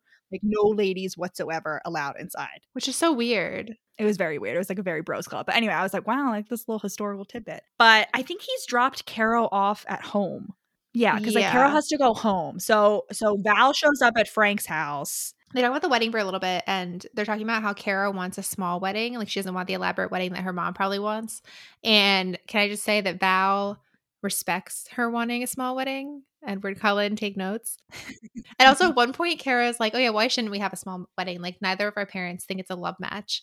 And then she's like, she could have sworn his eyes darkened. And that's just like, I don't know. There's so many different, eyes darkening can mean anything in these books. It can mean so many things. Yeah, reaction, exactly, to anything. It can mean jealousy. It can mean you're like, you have the hots for someone. It can mean like other things that you're upset. Angry. Like it can mean angry, like so many different things. You just use context clues. In this case, I think it means he's upset / angry / hurt. Because he's like, it is a love match for me, even though I haven't admitted it yet. No, I get it. I'm just saying, what does that even mean? Yeah, whatever. Yeah. Go ahead. He shows up at Frank's frat, and who is there as well but Andrew, and they go upstairs and they're like, hey, Andrew's like, hey, by the way, like, His name's not, he's never referred to as Andrew in the book. It's Eversham. I'm calling him Andrew because that's what he was referred to in the first book. Sure, but if you only read this book, you're not going to know what the fuck Andrew is. Okay. He is called Andrew Eversham. sometimes. That's how I wrote that down. I would not have known. I didn't know how to spell Eversham. It's what? There's only like one way to spell Eversham. Be quiet. Eversham. Again, no thoughts, just vibes during this whole book. I'm just saying, I didn't know his name was Spelling includes thoughts. Anyway, so Val and Eversham roll on up, and Eversham is like, yo, we found the kidnappers, except that we found one of them dead in the fucking house. So that's mysterious. Oh no. And then they go up and they find that Frank has been kidnapped and his apartment is ransacked. And then they find a stack of letters in his cousin's in Frank's apartment that implies Effie may be the secret heir to some sort of fortune. And this is where like we found out Effie was raised by like this really strict, I don't know, Anglican vicar, priest and his wife. Yeah, vicar, that thing. They have a million words. And you know, yeah, they do establish. There's so many words. Anything we want. God man and his wife who were super strict, but she was like dropped off at an inn near Brighton, and it's like implied that like she was like actually the bastard child of like some sort of like rich guy. Yeah. And so she may like be a secret heir. So she wouldn't be like inheriting any estates or anything, but she probably has like a, what did they call it? It was like, it's like a thing, like there was like a word that they used. Entail? No. Like a bequest. Yeah. Like a bequest. Something like that. And they're like, oh, the plot thickens. Yeah. So can I also just say, so at this point, I can't remember, I guess he already talked to Langham, but No, he hasn't yet. No, they're about to go. Okay. Because Tate was like, Tate implicates Langham by being like, yeah, I saw him. I was, for no reason whatsoever, outside Effie's house watching it at dawn one day. Right. And I saw Langham leaving at dawn one day, like looking very smug. Yeah. And I was sure, like, at this point, I was like, all right, either this whole thing is like one big Frank Effie, like, kink thing that they've like set up,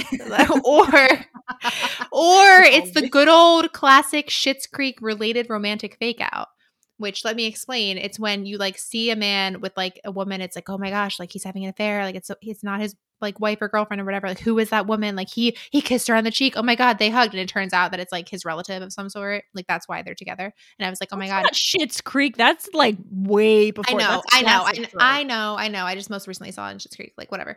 But so that's what I was like, all right, Effie is like related to some nobility. We got Langham looking suspicious and going to see her. He's definitely going to be her like half brother or something. Like that's what's going on. No. I know it wasn't that. Yeah, like, yeah. No, I know. I'm informing our listeners that is a good theory, but wasn't in fact the case. Mm-hmm. So now Val is like, fuck this shit. Langham is suspicious as shit. Time to go confront him. And if I happen to need to beat him up, you know, that not exactly a bad thing because I still want to beat him up for talking about Caro's tits that one time. Yeah. He's like, I should have just beat him up when I didn't even have a enough. Yeah. When I only had one reason. Like, yeah. So he rolls up and he's like, what the fuck? You said you didn't know Effie, but you definitely did. You were at his house. And Langham is like, bro, I am not a narc, but I guess because she's been kidnapped, I will spill some tea. She was asking me for legal help because I'm a duke and like, you know, I have more power and can like look things up more easily.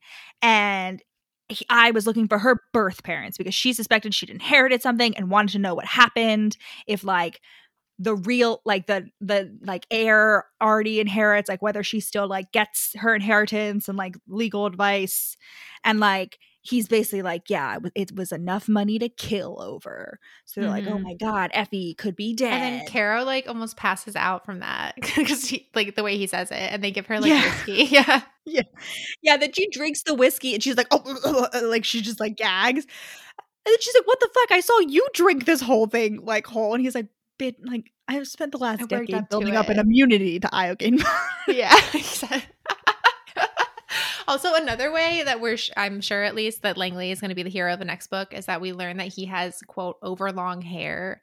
And like, there's no reason to give a historical character that unless they're going to be like the bad boy, like hero of the next for one. sure. Yeah. Yeah, he's also supposed to be like a slut. But also like he meets Flora and they immediately have enemies to lovers vibes. And so it's well, no. Well, there was an off-screen, they'd met before. Like there was an off-screen interaction that I bet we're going to hear about next book. Oh, but the rest of the characters I don't think know that.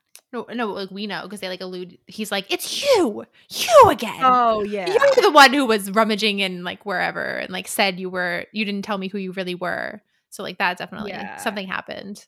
Steamy makeout session in the stacks, as it were. Yeah. So the plot has thickened, and we get that Flora and Langham enemies to lovers set up when like the men come to like update Kate and Caro on the case. And as of the recording on this episode, maybe it'll be different by the time this episode comes out. We don't know we have not confirmed that Langham and Flora will be the couple of the next book, but I think almost definitely like this is just how the romance book goes. Like, right. It's how like for sure. Anyway, They arrive and they're like, oh, well, if it was enough money to kill for, we should look into this. Like, we should look into conservative politicians who would like be ashamed to have an actress attached to their like family name. Like they like this is again one of those things. The same thing where the dad were like, as I was listening, I was like, yeah, makes sense. No, checks out. I'm following. No. And afterward, like trying to explain it, I'm like, I don't know how to explain that. I immediately was like, why are you being so convoluted? All it needs to be is someone who wouldn't want to give up money. Like it's money. What? And then lo and behold, I was not fooled. Like I was like, what are you talking about? It's like convoluted. Like I mean, this whole book is convoluted. Like that's the vibes of this book. It's like one convoluted plan after the other. Like that's why there's no room for angst because like there's already like all these wheels turning. Like they can't add emotional angst as well. Yeah. And Flora is, for some reason, really good at looking up family crests. So she's found all the noblemen with foxes. And they're like, well, Effie grew up in Brighton, so it's probably someone that lives near there. So then they find out that it is, in fact, Lord Tate, who lives near Brighton and also has a family crest with... Or no. Yeah. Well, first Langley... No, it's not Lord Tate. I'm sorry. It's some other guy. Oh yeah, what the fuck is his name? Oh fuck. G, something with a G. Anyway, they clear Langley of it because they have the whole like tension between like Laura and Langley. Langham, not Langham. You keep saying Langham. I'm pretty sure it's Langley. I think you keep saying Langham. No, I finally wrote it down. I finally written it down. I finally reached the point where I wrote it down. I wrote it down multiple times and it's Langley. I've written it down multiple times now too because I realized he was going to be a main character. Anyway, there's a second man, the man that lives near Brighton, who is also some sort of nobility. That's his family crest. And so they're like, oh my God. And he's a and he's a super conservative politician. He's definitely involved. And we skipped over, we basically already covered this. The only important thing is that Val has gone and saw his father again. This is when they have their like, he confronts him and the dad is like, I'm sorry. But the second direct, this is what I was saying with the Pride and Prejudice thing. The dad is like, you cannot expect me to rejoice at the inferiority of their connections, surely. And I was like, like that's. All right, Lady Catherine. Yeah. No, that's Mr. Darcy. That's in the first proposal. Oh. You cannot expect me to rejoice in the inferiority of the connection. They make Val like, they don't have Val say that. They work it in there, but it's like they had to split him into like two. It's like Mr. Darcy and then like really mean Mr. Darcy. Yeah. Okay, so next thing that happens is they get married. Their friend has been kidnapped, but it's okay. They are getting married. It's a small wedding. And then on the way home, we have another fight / miscommunication that lasts all of like 5 minutes, where on the carriage ride home, like Val is like on fucking cloud 9 and Caroline is like, I just like want to let you know, like, I know this is not like a love match. And so like, I don't mind if you cheat, but also like, she's like, I would definitely mind if you cheated, but like, she's like trying to protect herself. And Val is like, what the fuck? I would never cheat on. And we've gotten this multiple times throughout the book that even if it wasn't a love match, Val has always been like, once I get married, like I'm staying right. Because the dad, like, even if it wasn't Caro, yeah, the dad's like, oh, you don't actually have to change your life that much. Like And then Val's like, who do you think I am? The dad's like, yeah, I know you're chill. Like, we're just get off testing your you. fucking It's just, high horse. yeah. It was just a test. It was just a what I'm looking for? It was just a, I don't know, scare tactic. No. The two dogs barking at each other. Yeah, so they get married. And yeah, so they're at the wedding breakfast. Carol's like, ooh, I said something I shouldn't have. And Val is like hurt. And then like immediately they just like look at each other. And then they're like, oh, okay. Yeah, Eversham's like talking to Val and he's like, wow, I've never seen a quarrel resolved with just a glance. Like, But before they resolve it, Val is like, why did I get so pissed? Like, why can't I control myself around her? I don't understand. What are these feelings? Complex emotions. I don't get them. And Caro's like, wow, I like never really wanted a wedding, but like now I kind of wish that I like planned it so much because it's like so special. Like, I can't think why. It's just like so special. No reason for that at all. Yeah, I just like flower vibes. Petals. I just like vibes. Flowers. Just, you know. I got a new dress. It's really nice. And then we finally get some Bridgerton reparations, getting them in a storage closet.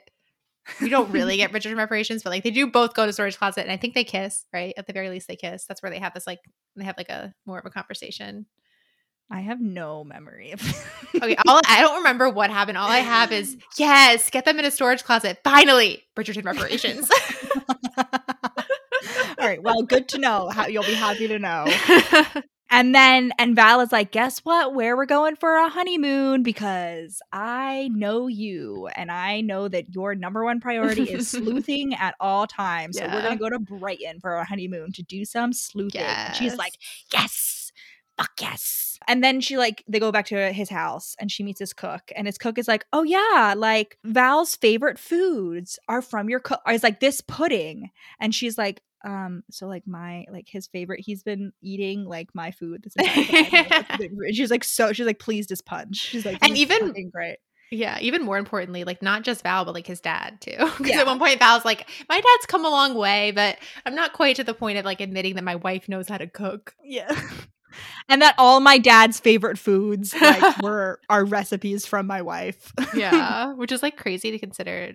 Then you like fast forward another 100 years and suddenly it's like, you know, would have been like improper to not know how to cook.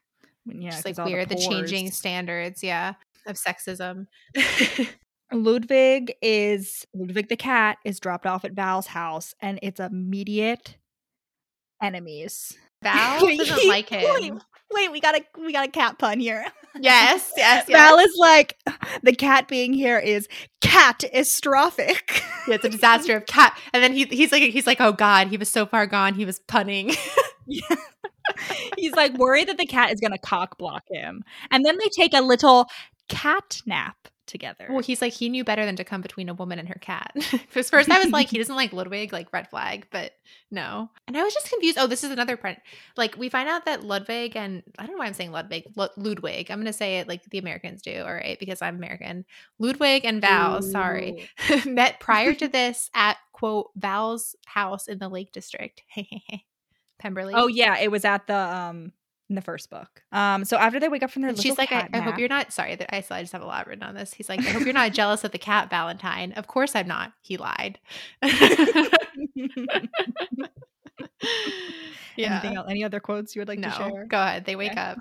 Okay, they wake up from their cat nap. They have sex for the first time. She's like this. We get the classic like historical heroine where he starts undressing and she's like, "Oh my god, a naked man!" And normally like I don't mind it, and sometimes I even like it. But for some reason this time I was like, yeah, it was more than usual. 29. Like Kara would never like. It just felt out of character for her to be like this woman sees dead bodies all day, right? And that's like the overall vibes I got of like I just cannot imagine any of these people having sex because they're just so like they're never nudes. Honestly, that's if there's any book that I could believe some of the characters were never nudes, it would be this one. Like. No, I don't even know, but I'm saying I don't think Caro, for me, it didn't make sense that Caro was like the like shrinking virgin stereotype. Like the fact that she's not like, yeah, let's get naked. Woohoo. Right. Like the fact that like Val starts to take his pants off and she's like, what the fuck? You know, it's very much like it's that. And normally I don't mind it, but for some reason it fell out of character. Maybe it's also because she's 29 and I'm just like, all right, this bitch is almost 30. Like I understand it's historical, but like chill out. Well, I mean, but still, she wouldn't have had like any more exposure than, yeah. I know. I don't know. Normally, I don't mind it. No, I agree, but I agree. Like it's like technically out of character, but like in character with the rest of the vibes I got from Yeah. like, yeah. She does say that she trusts him when they're having sex, which is important because she hasn't trusted him before. This whole time, however, I'm like, these two are having sex. Your friend and your cousin have been kidnapped. They are potentially dead. We have been told this on numerous occasions. And you, like, I understand it's your honeymoon. I understand you're going to Brighton the next day. Oh, they go to Brighton on the train. So it's definitely the Victorian era. Oh, true, yeah. Solution, problem solved. Yeah. I was like, guys, your cousin has been stabbed and he's like bleeding out somewhere. Yeah.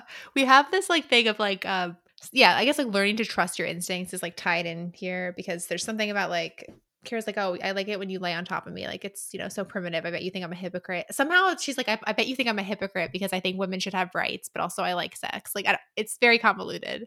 And then he's like, oh, but that's again, like this whole book is convoluted. like it's one big convoluted scheme. Yeah. And then he's like, oh, you need to learn to trust your instincts or whatever. Yeah. Anyway, they head on over to Brighton on the train. They meet the inn owner, and the inn is like, they're like, listen, you probably don't remember this baby that was dropped here like over 20 years ago. And the inn owner was like, bitch, do I ever? Yeah. Of course I remember the rando baby. And she's like, the baby was definitely the child of the Earl. The baby definitely had a big inheritance. That's like the big rumor around town. The new Earl is a dick. And they're like, okay, confirmed. New Earl, definitely the culprit, like 100%. And they're like, gotta go back to London to continue to investigate. So I'm like, good. Like, at least, like, they're not staying on that. Like, you deserve a honeymoon, but, like, maybe not while your friends are in danger. Like, glad you're going back to London. Carol's like, we gotta go. Yeah. We gotta take the train back. And Val, meanwhile, is, Lord Croydon. That's the man. Lord Croydon is the new Earl. When Val starts suddenly having second thoughts about like not letting Caro like interview suspects to like protect their feelings, he's like, I'm damn tired of protecting the fragile feelings of misogynists over at the expense of Caro's. And I'm like, all right, good. Yeah, doesn't really stop him, but like I mean, he kind of does. He kind of like allows her to stick around, but also he has before that, like they get back to their house and the cat Ludovic has obviously been terrorizing everyone this whole time, like as is his nature.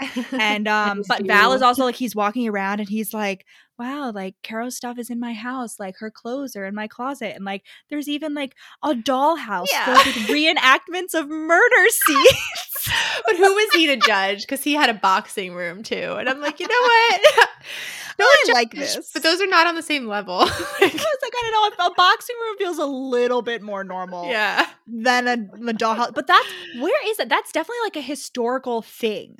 That like there were dollhouses filled with like that was like a hobby that like a popular hobby. Really? Like, I don't know whether it's this like reenacting murder scenes time period or like particularly like crimes, like dollhouses filled with crimes. I've never heard like miniature crime scenes. I have absolutely heard of that. I've definitely like I saw it in a documentary or something. I read it in a book. That's definitely a thing that people did. Like that's not just like a weird Caro thing. Like people definitely recreated crime scenes. And in fact, there was this lady, I think this was in the 20th century, but I'm pretty sure there was like some famous crime that like was recreated by these enthusiasts, and then like it was like a cold case, and then like 20 years later this like detective, she like went in and like looked at the recreation and was like, hang on, this is definitely how the crime was committed, and like solved the crime based on like this little like she was the one that like pioneered. She was the one that was like, we should take pictures of crime scenes. Like we need to document everything that's in the crime scene so that things don't get so like, and we need to like keep it clean, like people can't just be stomping all over the place. Like she was the one that did it, and it was like based on like she was like in that crowd of like people who like made crime scenes out of dollhouses. Nice. Wait, so who had the accurate reenactment of it? I don't know. Maybe it was her. I don't know. I just know it was like it started with like she solved the case because she made like miniatures of the crime scene, and then she like pioneered the whole like, hey, we need to like keep crime scenes secure. That seems like something so obvious, but I guess it's I mean, it gives me similar vibes as the like not washing like doctors not washing their hands, and like now it's like it seems so obvious to like keep it clean, quote unquote. But I guess like same thing with crime scenes. Like it would take someone like suggesting that for people to be like, oh, let's not be grubby and like like letting tourists. Like I remember I there was this one like historic like crime, I don't know, I just like listened to a few episodes of it, and they were talking about how like there was this like murder scene and it was in this small town, so it was like a big attraction for like miles around. So like all these people like just came and like walked around the house like looking at the like it's like stomped all over all the evidence. Right. And I think they technically were like, don't come in here, but like no one was enforcing it, and they just like like ruined everything. Yeah. Anyway, so that lady, I'll try to find like an article about her. But you can think that lady, I think it was in like the 20th century though. I think it was like well after this that like was instituted. It took them a while to finally realize that. Anyway, yeah, Caro has a murder dollhouse. Val is like very, very sweetly warm about the fact that all her shit is in his house. He's like very happy about it. And now they go visit Lord Croydon, the new dickish Earl. And he's definitely suspicious. He's a dick. He's like talking about, he's like, of course I didn't want like my association with Effie known, like her dad, like my uncle, like the only good member. He's like, blood will out, you know, but like, of course not with me. Like, of course my dad and me are like the only good members of our family. But like, obviously she would go down like the bad path or whatever. Oh, what I enjoyed was that like when Val and Eversham are walking up, Val's like, all right, dude, like make sure to be cool. Don't tell them you're a cop. Like just don't tell them. And Eversham's like, who do you think I am? And then they get to the door and like give their cards, and Val's like, oh wow, he has cards that don't say he's a cop. Like they just say Mr. Eversham. I'm shocked. Yeah. And Andrew's like, yeah, dude, this is my fucking job. Like I do know how to do this. I am very good at this. Like there's a reason I was promoted last month. I mean, I feel like Val's like a defense to that would be like, yeah, well, you're the one who's saying that like you guys are shit. Like that's all I've ever seen. So, like, Andrew's like, bro, like I literally solved a serial killer case last book. Like I got this. Do you even read, bro? Like you were there, bro. I'm 19. I never fucking learned how to read. Very much get those vibes. Yeah, for sure. Anyway, so they're going back. They both Eversham and Val agree that like Lord Croydon's suspicious, and then Val is like, listen, don't make fun of me, but like I promised that we'd update Caro before like we continued the investigation. And Andrew was like, duh, like obviously we have to update our wives. I'm not an idiot. Like Kate would fucking stab me if like we didn't update them. He's like, of course. And I just love these two men are just such simps. Like they're just fully on the same page. They're like, yes, we're scared of our wives. No, his specific thing is she'll make me sleep in the best guest room. Possibly. Like, all right, so it's not the worst guest room. It's not even like the medium guest room. At least you get the best guest room.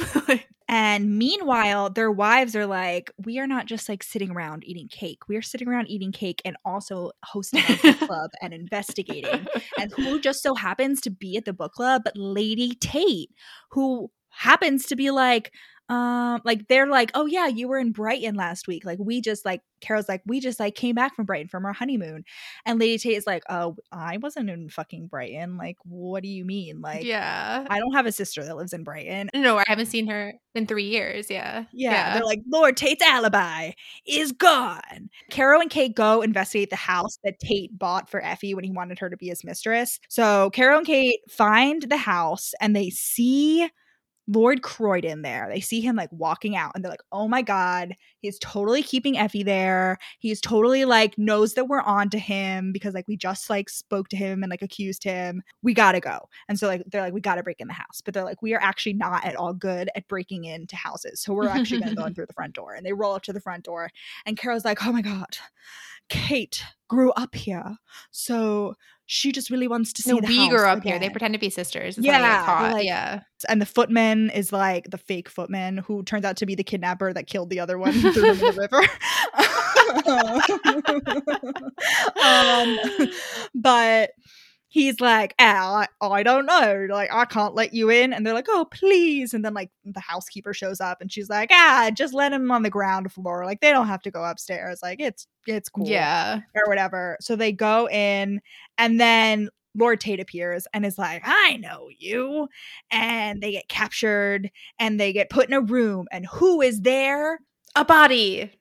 Not a dead body. They really fake you out. They're like, oh my God, we thought it was a dead body. Rachel, I don't understand how for a moment you were like, oh yes, that's a dead body. I was like, they see a body on the bed and I was like, it's going to be Frank and he's going to recover. Like, No angst in this book. Absolutely not. By this point, I was like, Manda Collins would not do me like that. Absolutely He not. could be like one of the henchmen, like who knows? But anyway, he's been stabbed, but he's holding on. He's like delirious naturally, which I feel like is not something you recover from in this time period. But like whatever, Yes, he you will. do for romance. He recovers for romance reasons because Frank. It turns out Frank was clobbered over the head at the beginning, so he was already kind of wobbly. And then he gets kidnapped, and then he tried to escape, and like he found Effie, and they were gonna get out together, but then like they get caught, and so he got stabbed, and so like Effie's in a separate room, and Frank's lying stabbed on the bed. And so speaking of Chekhov's gun, Caro's like, it's like pacing. Caro felt the weight of her pistol resting against her thigh. She has a pistol. They never use it. She has a gun. But instead, they're like, okay, what's a great plan? We need to like get their attention. We'll scream, pretend that Frank is attacking us.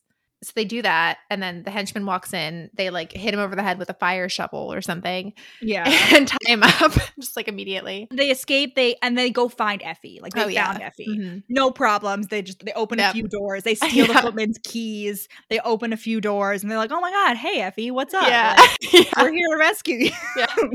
Meanwhile, Val and Andrew are outside. They've showed up at the house. Can I just say that it's apparently the time of day is described as, I meant to Google this, but the gloaming, that time when the last light of day casts an otherworldly blue sheen on the world. So Twilight?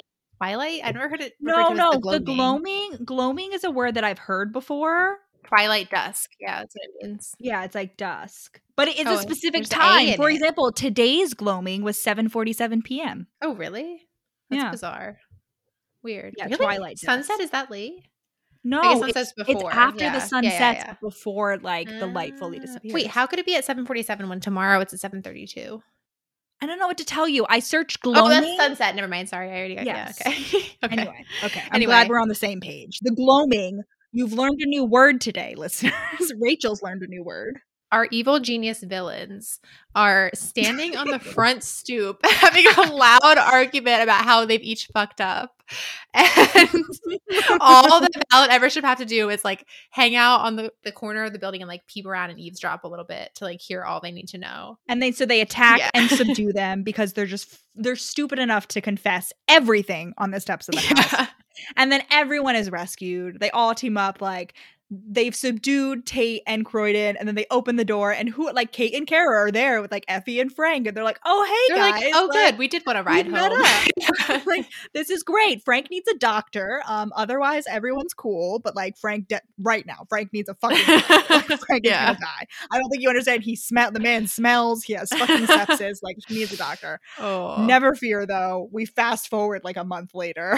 It's all wrapped up.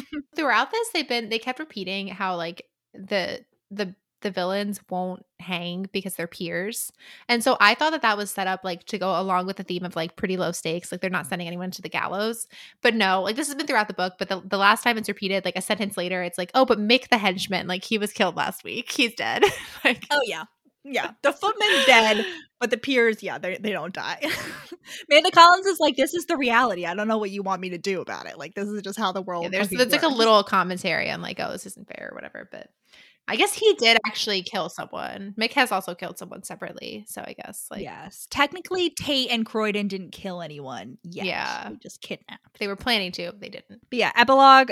Everything is it's basically the epilogue is just like wrapping things up, but like specifically like the bulk of the epilogue is wrapping things up between Val and Ludwig, in which like it's established once again that Ludwig is enemies with everyone. Yes. And Val is like, he and I have a truce. Like, we get it. Like, I do not interrupt his cuddle time, and he does not interrupt my sex time. And like, this is how it's going to go. Yeah. I just really enjoyed the imagery of like, so we start out with a conversation and we don't know where they are. It's just, you picture they're probably like, sitting or like in bed. And it's like, the dollhouse. Caro leaned onto Val, causing a ripple of water to cascade over the edge of the bathtub. And then, like, the cat comes up and, like, disappears between the edge. And Val's like, he's drinking the water again, isn't he? Though the sound of rapid slurping made the question moot.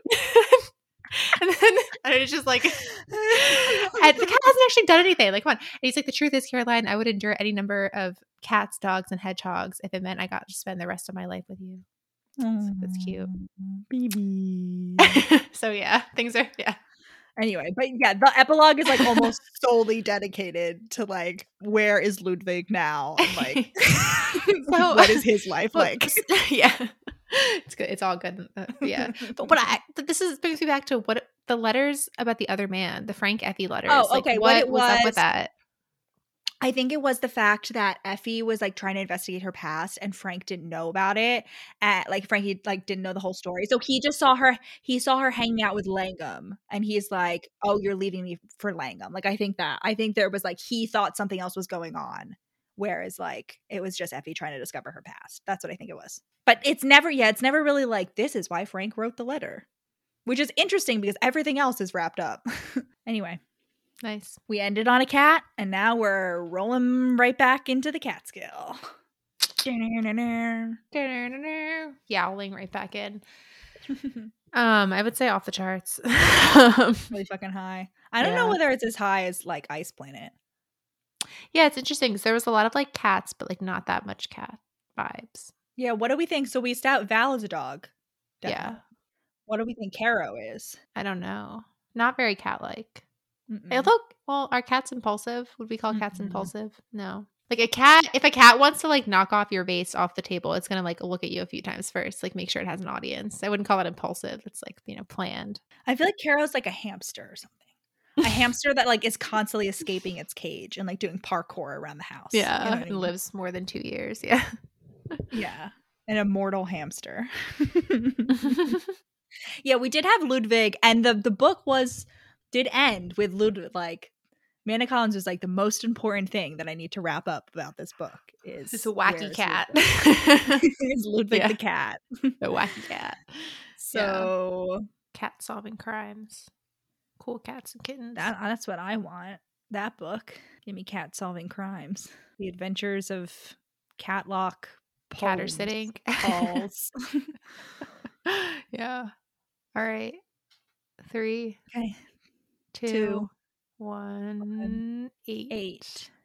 Wow. Nice. Look at that. Look at us agreeing. I'm gonna write. Stop making these weird noises because then I have to edit them out. I was trying to make that like, Yeah, but then you just like kept going, like because I didn't get it the first time. My artist. Oh yeah, exactly. You're welcome. It's professional level. Some people have to pay for this, Leave me alone. Get out. Get out. But on your way out, tell our listeners where they can find us. You keep bobbing this off on me. You got to be quick. You got to do Facebook, Instagram, YouTube, and Gmail at We Read It One Night, TikTok. at gmail.com for the latter. TikTok at We Read It One Night, and also Twitter at We Read It Podcast. And also, if you have the ability to rate and or review podcasts where you're listening, please do that for our podcast. We've gotten some great reviews. It's recently. It's always such a rush when we're like on the charts, even though most of the time we'll like go on Chartable and it'll say like you were on the charts. We won't tell you when, but like you were on the US book charts and also Sweden. And also you're out. Yeah. But so if you want to keep us on there. I feel like fucking like a Project Runway contestant where Heidi Klum is like, you are out. Like one day you're in and the next day you're out. Like I feel like that's what Chartable is doing to me with fucking the rankings. But we did actually get a number the last time we looked for Apple Podcasts. US, Australia, and US. Sweden, I think. It was like I was impressed. So thank you, Sweden. We already knew we had a lunch. I mean, thank you, US listeners, but we already knew you were out there. So like shout out to our Australian and Swedish listeners. Yeah. Godspeed, comrades. Godspeed, comrades. That's ironic.